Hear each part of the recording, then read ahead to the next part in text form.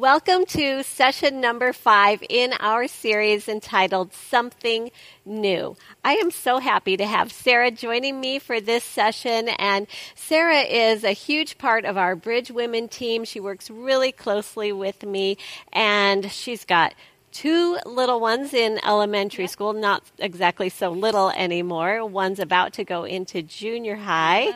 So busy mama with a full plate. Thanks so much for joining me for this session. Thanks for having me. Of course.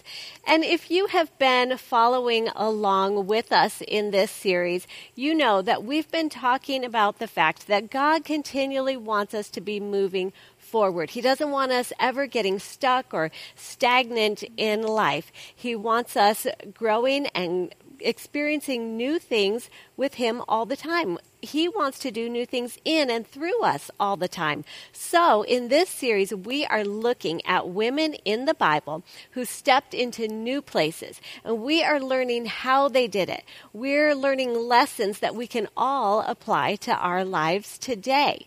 And so in this session, we are going to be talking about the woman with the issue of blood. Now, her story is a really short one in the Bible.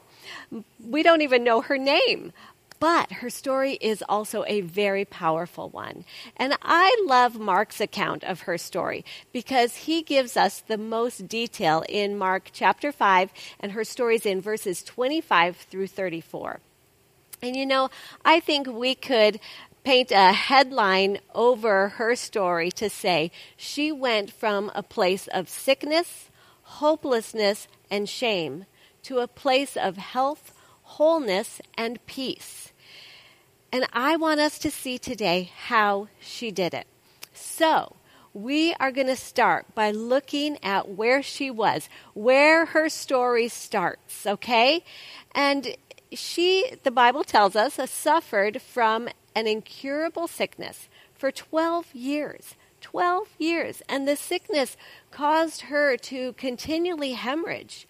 And it says that she tried so many treatments from so many doctors, and she spent every penny that she had trying to find a cure.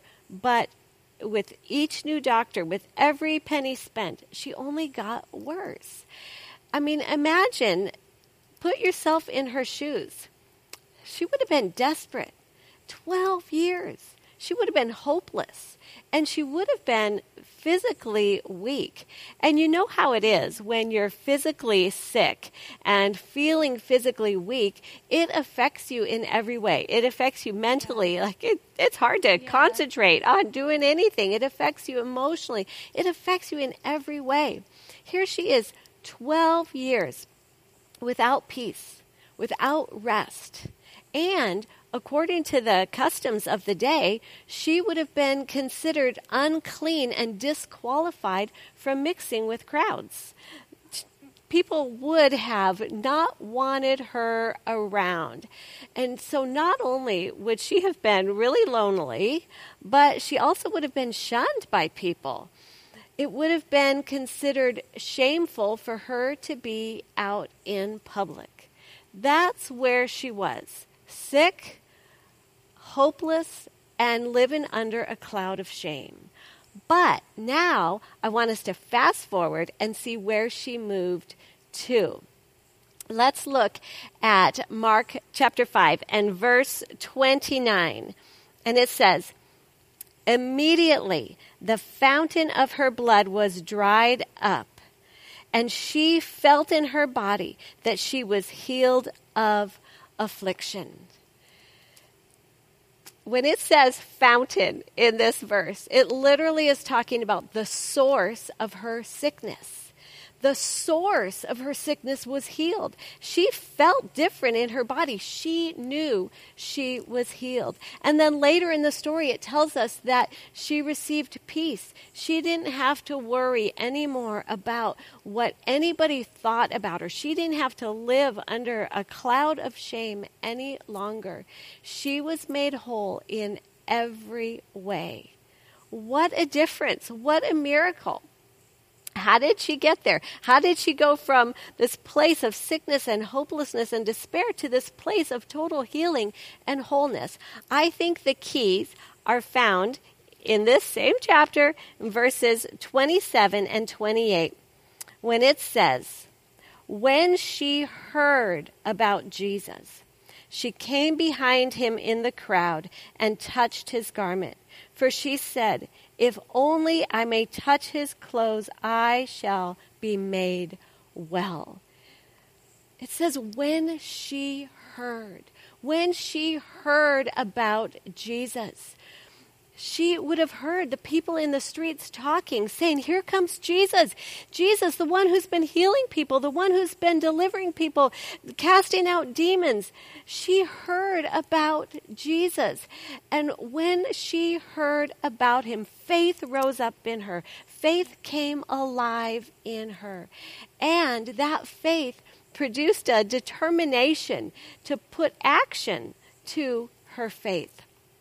And all of a sudden, she didn't care what anyone thought about her, what anyone said about her. She ignored their comments. She ignored their sneers, their dirty looks. She didn't care how weak she felt. I mean, think about it. The streets are mobbed with people. It would have taken physical effort to push her way through the crowd. Let me through. I mean, that would have taken some physical effort, and she is incredibly weak. But she was willing to do that. She found the strength. She didn't care that the disciples and the people close to Jesus probably would have tried to push her away if they saw this unclean woman coming towards Jesus. Nothing was going to stop her. She was so determined. She had great faith. And she didn't need Jesus' full attention.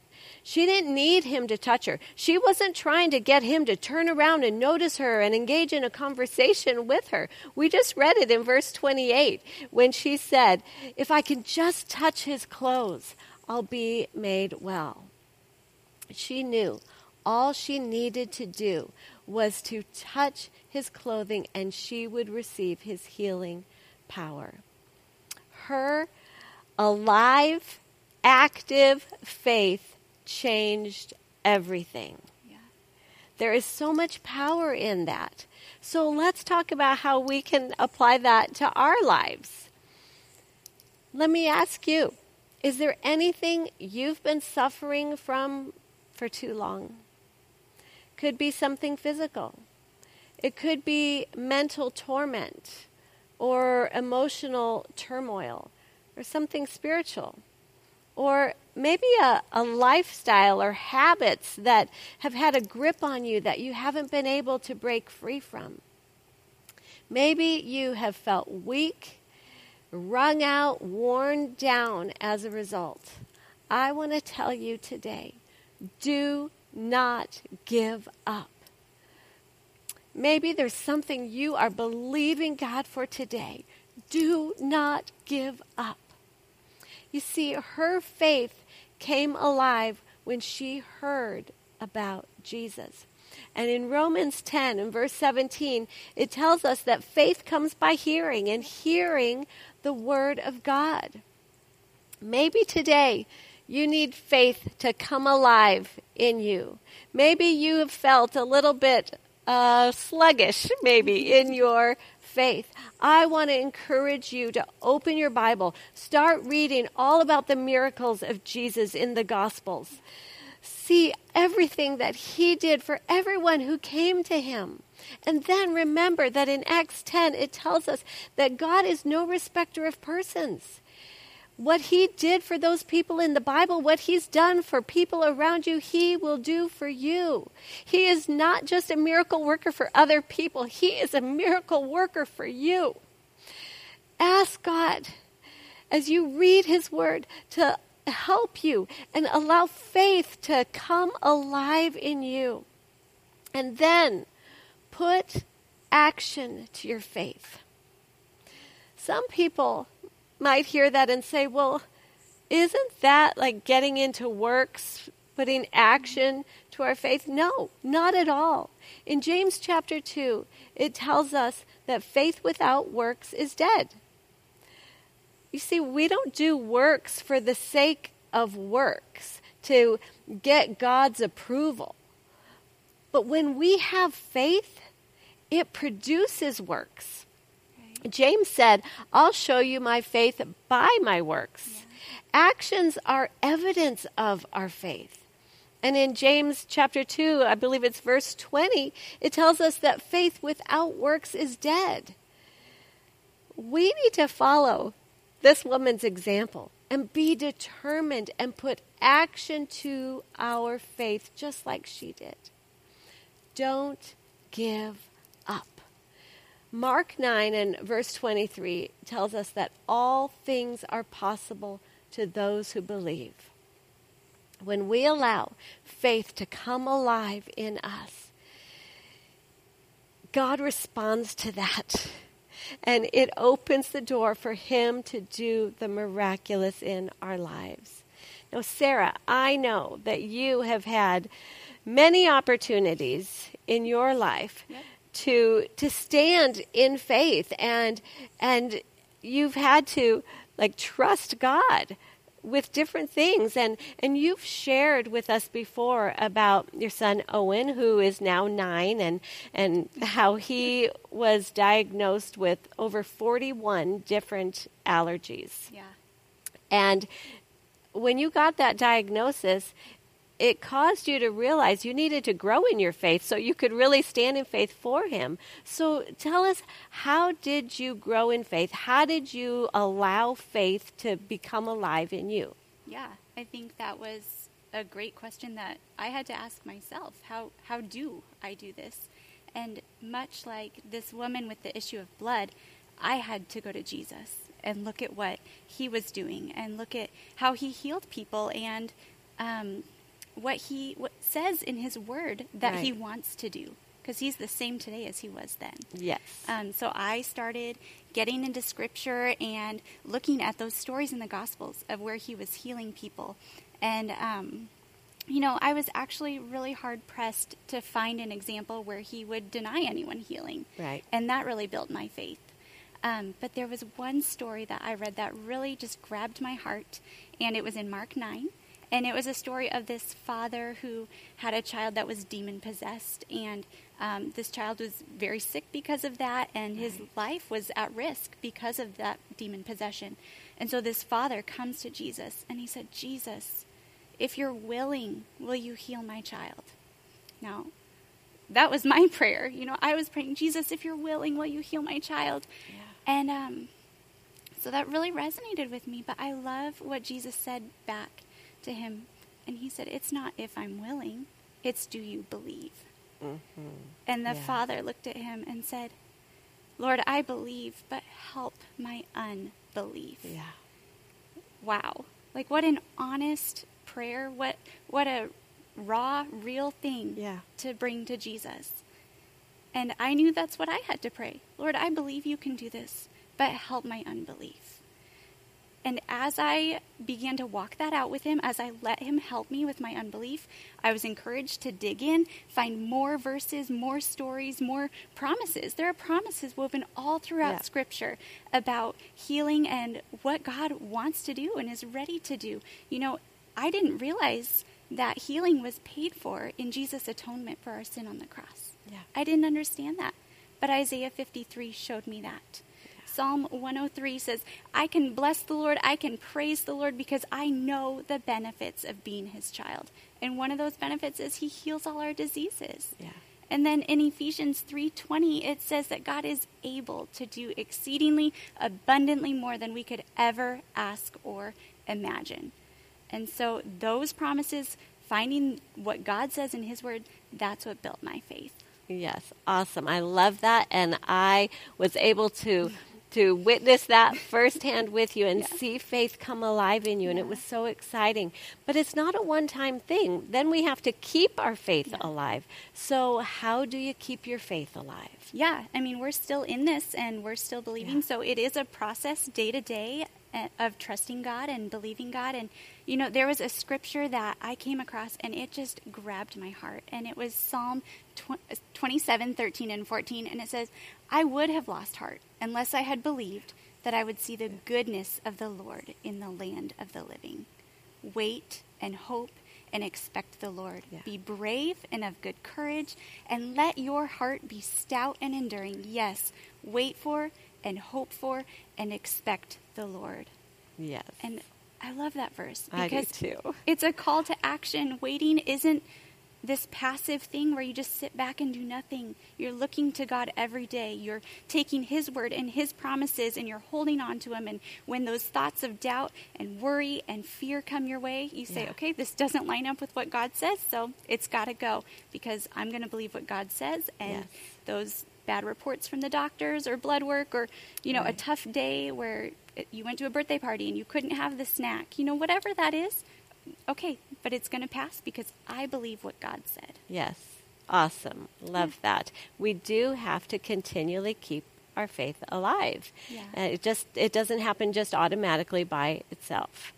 Right. So now I know that not only do you keep your faith alive, but you put action to your faith. So share with us a little bit about how you do that. Yeah, I think a lot of it is just in the day-to-day activities. Yeah. I mean, before I was isolated. I didn't want to have meals with anyone outside my home. Yeah. We could not go to a family member's house or a friend's house for dinner. But, I've learned to trust God through his process of, finding his promises and all that. Yeah, you can go have dinner at a friend's house. I mean, what about school? Like sending your baby to school for the first time, knowing there are going to be snacks and food and crafts and all these things where he could have a reaction to, and just wondering, well, does his teacher really understand how to use that medication? Is she willing to use that medication? Yeah. Those were very real questions that we had to ask, but I trust God every day when he hops out of the car and goes to school, and okay, God, I love him, but you love him more, and I know you've got him. Yeah, awesome. So really taking steps of faith caused you to push through fear. Absolutely. One day at a time, one decision at a time, letting him go. Yeah. Just like Amber said a couple weeks ago. Yeah. Do it afraid. Yeah. So I had to. Okay, God, I'm going to do this because I trust you. Yeah. Awesome. Yeah. And God responds to faith, and when we put action to our faith like that, and you have seen God respond in Owen's life. Oh my gosh. We really, really have. He had 41 different allergies. 18 of those were life-threatening food allergies, and he has had healing in all of them except for one. There's one left. We're believing for a miracle there too, and we just know God's got a great future for him. Yes, he does. Yeah. And we are standing in faith, believing with you that one remaining one is going to go as well. Yeah. It's been really awesome to just kind of come alongside and to watch you walk through that journey and see God respond to your faith. God responds to our faith. It's not just, in the Bible, God responded to people's faith. Today, God responds to our faith. God has responded to your faith. And I want to just go back to our story of the woman with the issue of blood for a moment and just see how Jesus responded. Jesus immediately knew that someone's faith had drawn power out of him. You see, faith gets his attention. He asked, "Who touched me? Who touched my clothes?" And I love the disciples' response. They're like, hello, Jesus, are you kidding? What do you mean, who touched you? Do you see the mob of people? Everyone's pressed up against each other. I mean, what are you thinking? Everyone's touching you. And then Jesus is like, no, this is different. And he looked around and he saw her. And it says that she fell at his feet and she told him everything. And then he said to her, "Your faith has made you well."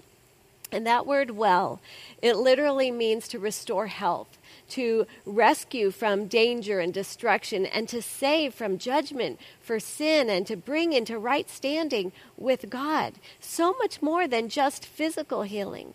And then Jesus said to her, "Go in peace." He was literally saying, You don't have to be afraid anymore. Yeah. You don't have to worry. You don't have to live under a cloud of shame. He's saying, have rest for your soul.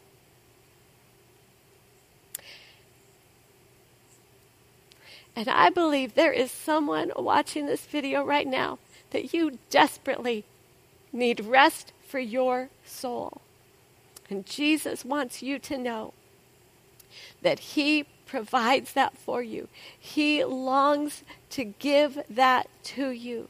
He's just looking to you to come to him.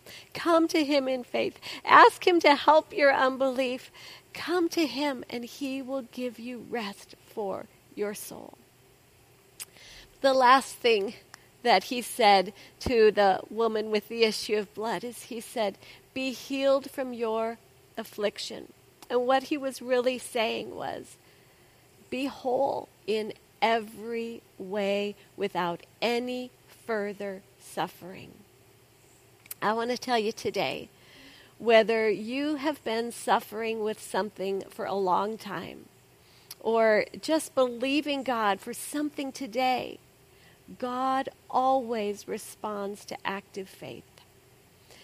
If you want to see God do something new in your life, let faith arise.